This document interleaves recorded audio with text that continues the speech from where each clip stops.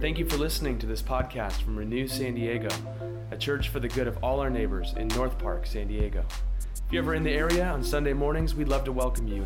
More information at renewsandiego.org. Share with a friend. See you soon. And today we are preaching from Ephesians chapter 5, verse 8 through 14.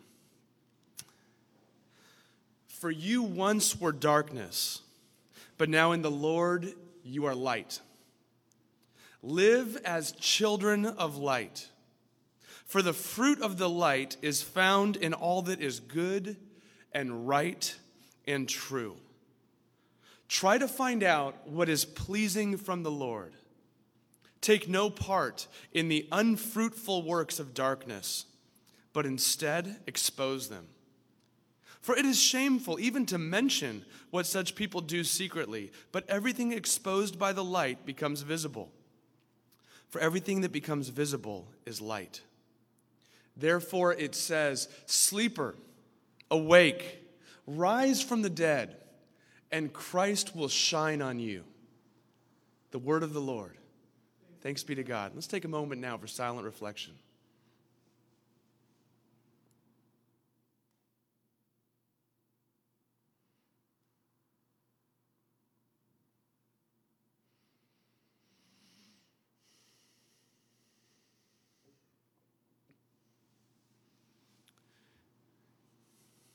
Gracious God, in the stillness and silence of this moment, perhaps the most still and silent we've been all week, there are voices that are screaming and chanting both outside of our windows but also within our own minds and hearts. Some of us come to this very moment elated, joyful, excited, triumphant, hopeful. Others of us come to this moment angry, confused, or afraid. We come to this very moment connected to one another, experiencing warm love and care. We come to this moment disconnected and cold and angry and bitter, holding grudges and resentments. We come to this moment trusting, full of faith and hope and love. We come to this moment cynical and bitter, doubting. Most of us a mixture of all of these emotions. Help us to see, though, however we find ourselves right here and right now, that you see us and you know us and you love us. You know us to our depths and you love us to a higher height than we could ever imagine. Help us now to believe the most difficult thing of all, that you actually love us this much in the person and work of your Son, Jesus Christ, where you give yourself to us completely, that we might have new life in you. And so now, Lord, would you teach us at such a time as this, by the power of your Holy Spirit, in a way that our lives would be transformed. We ask all these things for our good and your glory. Amen. Well, last Sunday evening, our family had the opportunity to visit the San Diego Opera, which was showing live in the parking lot of the sports arena. In fact, at that time, it was one of the only two places in the world you could see live opera that night. And so our family went to the opera, and it turns out that one of our dear friends and neighbors, Ed, is the director of communications for the opera, and they wanted to document a family going to see this great production being put on. So we got the minivan all ready, we cleaned it up, we got the kids in the car, we packed all of our snacks, and I got to tell you, it was nice. Thank you, Ed. Ed, if you're watching, we pulled in, we had the VIP ticket, which is above my pay grade, and you pull into the parking lot past, the plebeians. And there's a little marquee with our family name on it. We pull right up to it, right next to where the orchestra's playing, and we watch La Boheme play. And they pipe it through your car stereo, but these singers are so wonderful that you could turn the stereo off and still hear them in the car. Now, what was so striking was not only the beauty of that moment and how amazingly well behaved our kids were that night. I mean, I'm not surprised. I trust you guys. I knew you would be. But what I wasn't prepared for was how different it was knowing not only that we were going to the arts to watch something, but we had a camera crew on us at the same time. So we were not only watching, we were being watched. We were not only being entertained, we were actually participating in another story that was being told to other people. Afterwards, we went and had the camera crew interview each of us on Thursday afternoon. We went to observe, but we ended up participating.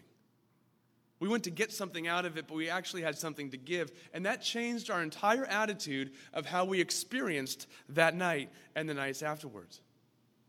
Now, to become a Christian and to follow Jesus means at some point you come in to observe Jesus. Maybe you observe Christians. Maybe you observe the church. You use your mind and you think through Christian doctrine and the claims of Christianity. You observe Jesus. You question Jesus. You criticize Jesus. You interrogate Jesus. You consider Christ. But then when you become a Christian, you're actually baptized into life with him. You're not only observing something or just believing something in your mind, you're actually participating in something much bigger than yourself, what he would call the kingdom of God. Now, it's interesting to consider what it means to be a part of the kingdom of God at such a time as this. Last night, before Florence and I went to bed, we watched one of our favorite commentaries on our American society, Saturday Night Live. And Saturday Night Live had this 15-minute comedy bit by Dave Chappelle. And I do believe that the best comedians are some of the prophets and poets of our culture, because they can get away with criticizing things in our culture and saying them, as long as it has a good punchline at the end, that we otherwise would probably not receive. And Dave Chappelle, after 14 minutes of this bit on our current political season, kind of soberly and honestly and humbly looks at the camera and says, I want you all to remember, especially if you're cheering and triumphant right now, that almost half the country feels bad, feels angry, feels how you felt 4 years ago. I want you to be humble about that. And then he says, look, we all have to find a way to live. We've got to find a way to forgive each other. We've got to find a way to have joy in our existence. This is Dave Chappelle. This is not the preacher on Sunday morning. This is Dave Chappelle on Saturday Night Live coming to you from 30 Rockefeller. We've got to find a way to get along with each other, to forgive one another, to have joy in our existence. How do we do that? And the letter we just read, Ephesians chapter 5, is the Apostle Paul writing to a diverse church in the midst of the Roman Empire, where they are not all politically aligned with one another. They're not all from the same ethnic background. They don't all make the same amount of money. They don't all listen to the same type of music. And he says, in the midst of all that, live as children of light. I get the chills just thinking about it. Think about who you actually are and the person next to you actually is, and act accordingly with the dignity of being created in the image and likeness of God, who knows you and loves you and accepts you and forgives you, and then you reflect that light out into this world. Now, how do we do that? First, let's just consider, why does it matter that we live as children of light? What does that even mean? And then how do you do it? First, why? Ephesians is a letter written by Paul, who helped to establish all these churches, and he writes it to this young church who's struggling with their identity. And they're asking questions like, who am I and why does it even matter? See, that's amazing that 2,000 years ago, people were asking the very same questions that we ask in kind of the post-Enlightenment, postmodern culture in which we live. And the first 3 chapters of Ephesians are all outlining what happens when you become a Christian. It talks about how your identity is transformed into living out your life as a beloved child of God. What happens when you receive Christ by faith? He talks about you are saved, you are rescued, you have an inheritance, you are reconciled, you are being integrated and put back together. The truest thing about you, he takes 3 chapters to explain the truest thing about you is not what anybody says about you or how you feel in any particular moment or the good things that you've done or the bad things that you've done. The truest thing about you is that when God looks at you, God says, you are my beloved child in whom I'm well pleased. And then the second half of the letter, chapters 4 through 6, are all about how to live that out. What are the implications of being a beloved child of God in the midst of a diverse family community? What does it mean to live lives as Christians, as beloved children, to live into the freedom that he gives us. You see, Christianity is not just a vitamin supplement boost to your life that is already pretty good and just needs a little polish around the edges. To follow Jesus means to have a complete revolution of your heart and soul and mind and life. It sweeps through every part of your life. And this is why ethics matter. This is why how we treat one another individually and as a community matter. Because it's a way to live in the light. Now, what does it mean to live in the light? There are 1,000 ways to illustrate what it means to live in the light. I want to stick to the text and what Paul says in chapter 5. And here he gives a specific case study. Earlier in chapter 5, I didn't read these verses, but in verse 3 he says, living as children in the light has implications. For example, here's a case study. He says, fornication and impurity of any kind or greed must not even be mentioned among you. Okay? Fornication, impurity of any kind, or greed must not be mentioned among you. Here's 2 case studies in how to ignore your identity in the light.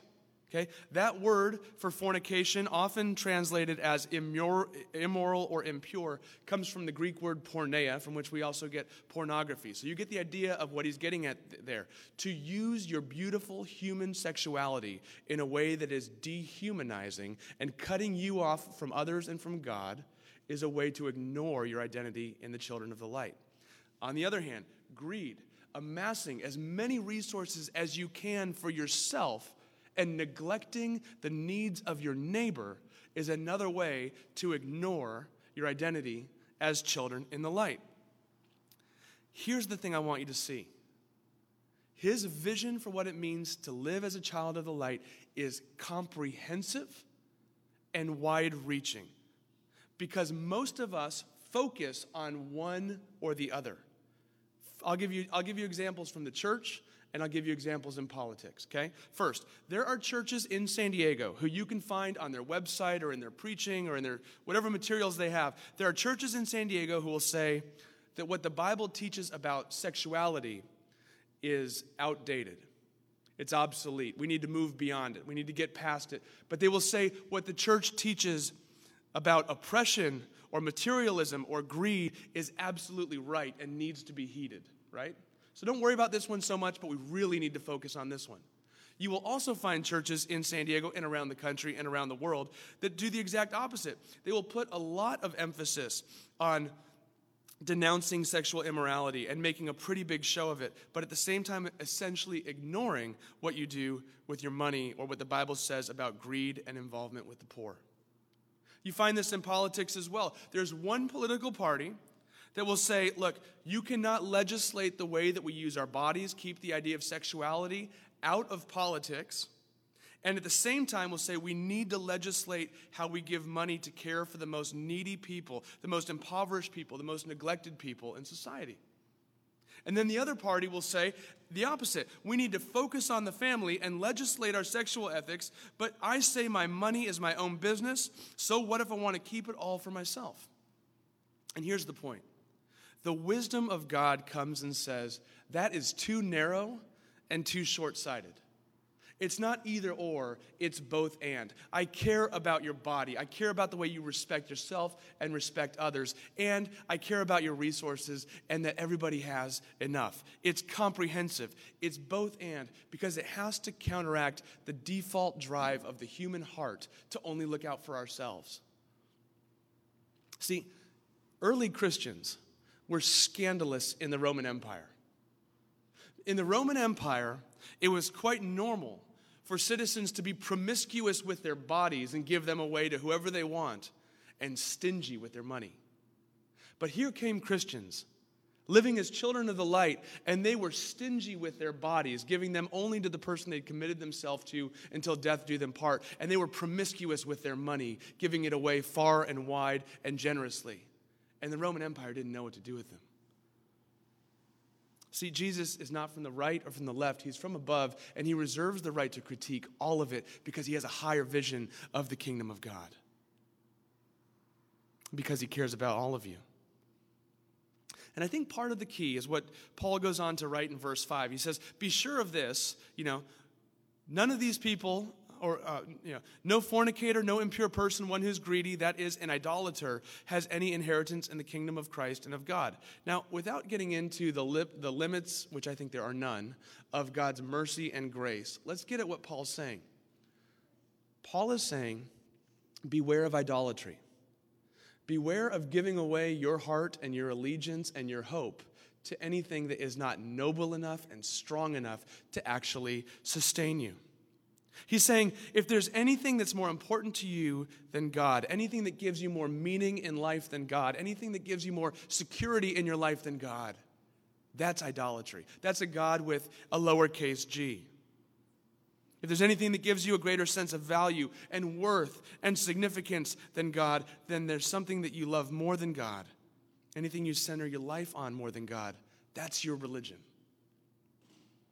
That's all of us.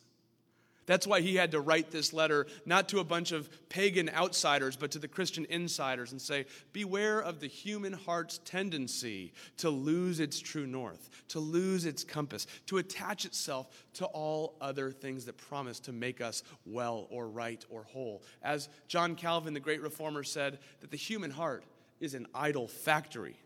We make up all sorts of things. We reassign all sorts of values to other things to promise to make us whole, especially in a time such as this. We take even good things. See, children are a great gift from God. But if I look to my children to make me whole or make me right, I will be disappointed by lunchtime. Parents are a gift from God, but if they look to their dad to make them complete and whole, they will be disappointed earlier than that. Your career, if you are fortunate enough to have a career where you get to contribute something good to society, that is a gift from God. But if it becomes the thing that justifies your existence and you can point to and say, that is why I matter, that's why I mean something, then you are basing your significance on something that was never meant to hold the weight of your life.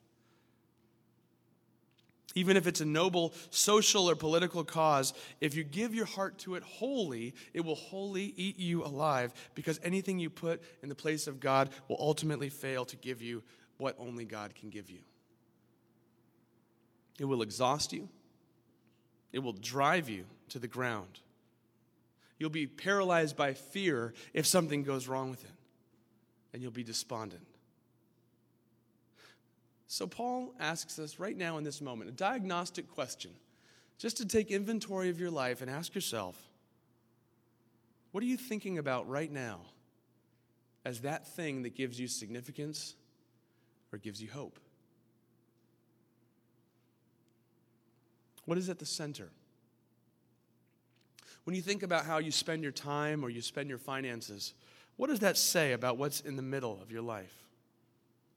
And is it strong enough? Is it noble enough? Is it sturdy enough to sustain you, especially through the ups and downs of a moment like this? And God says, when you have me at the center, all of these other things actually find their rightful place. You're living as children of the light. I also want to point out that constantly throughout the church, and right here in particular, Christ always calls his followers to unity. Unity, not only with people in the church, with other Christians. Unity, not even only with people with whom they agree, but unity with all humanity, because we're all created in the image and likeness of God. That's something that's hard to pull out of Paul's letters often because they're translated from Greek to English. And English is one of these languages that doesn't have a word for the plural second person. What I mean by that is we have a word for you. If it's you singular, I'd say, would you please come and have a cup of coffee with me? But if I want to invite everyone in this room to my birthday party, I would say, would you please come to my birthday party? Right? Southerners have this, right? They have a second person plural. They would say y'all. Okay? So it's tempting when you read Paul's letters to hear you and you think this is a letter about what it means for me individually to live as a child of the light. Except whenever he says you, he's almost always referring to you plural. He's not just talking to you, Jim, and you, Chemo, and you, Matt, and you, Janie, and you, Celeste, and you, Faith. He's talking to y'all. He's talking to everybody who's hearing this sermon right now to live as children of the light together. It's a call to unity. Now, there are places where Jesus talks about the importance of unity within the church. On the night he was betrayed, he prays to his heavenly Father, and he says, Father, as you are in me and I am in you, I pray that they, those who follow me, may all be one in us, so that the world may know you sent me.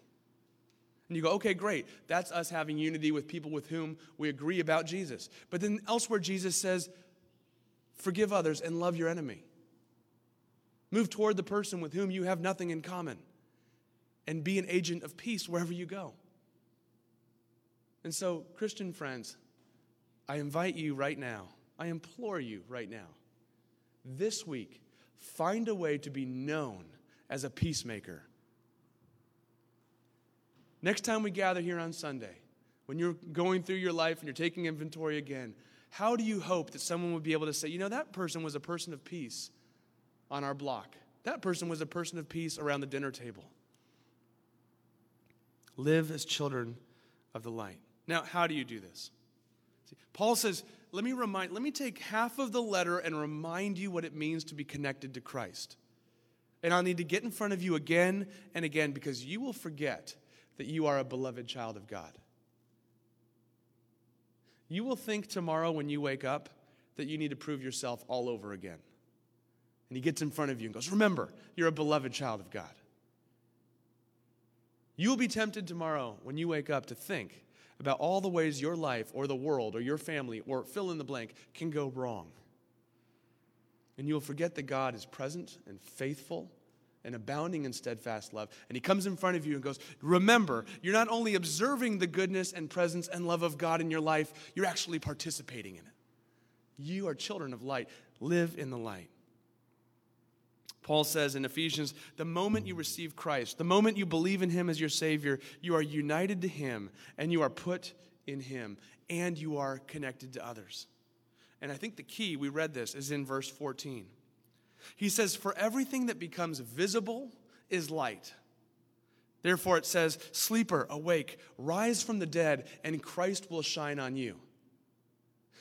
Everything that becomes visible is light. What do you think he means by that? A few weeks ago, we went camping with our family, and I had the opportunity to be out in what we would call the small hours of the morning with our kids, looking at the stars. And I was explaining to them the difference between the sun and the moon. The sun emits its own light because of the nuclear reactions that are taking place on its surface. The moon, though it's bright at night, emits no light of its own.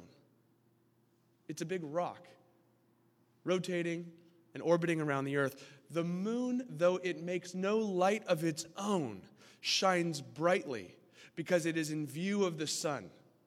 And it takes the light of the sun and it reflects it so brightly on a full moon night you can read a book by its light. You can navigate. You can get where you need to go. You can travel safely. And he says, let Christ's light shine on you in such a way that you're like the moon. Though you may not emit light of your own, you reflect Christ's light in such a way in this world, other people can see by it. Now, friends, we need to remember this every time we gather. And my prayer for you is this week, in the very specific ways that you are tempted to forget your identity and your inheritance in Christ, I pray that you remember you are children of the light. And in all of the ways that you are tempted to live not as children of the light, especially in this moment, I pray that you remember you have the fortitude and the perseverance to love one another as Christ loves you. Let's pray together. Gracious God, we do pray now that as we hear in the benediction of this passage, sleeper, awake, rise from the dead, and Christ will shine on you, we pray that you would shine upon us.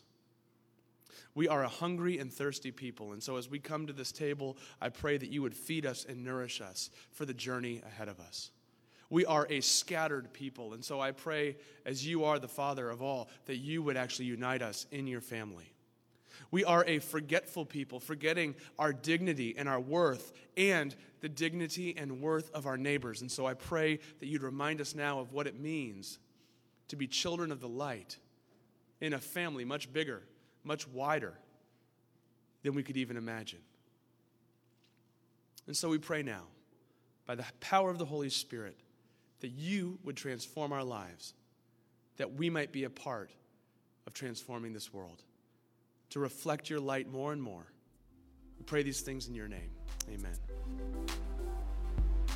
Amen.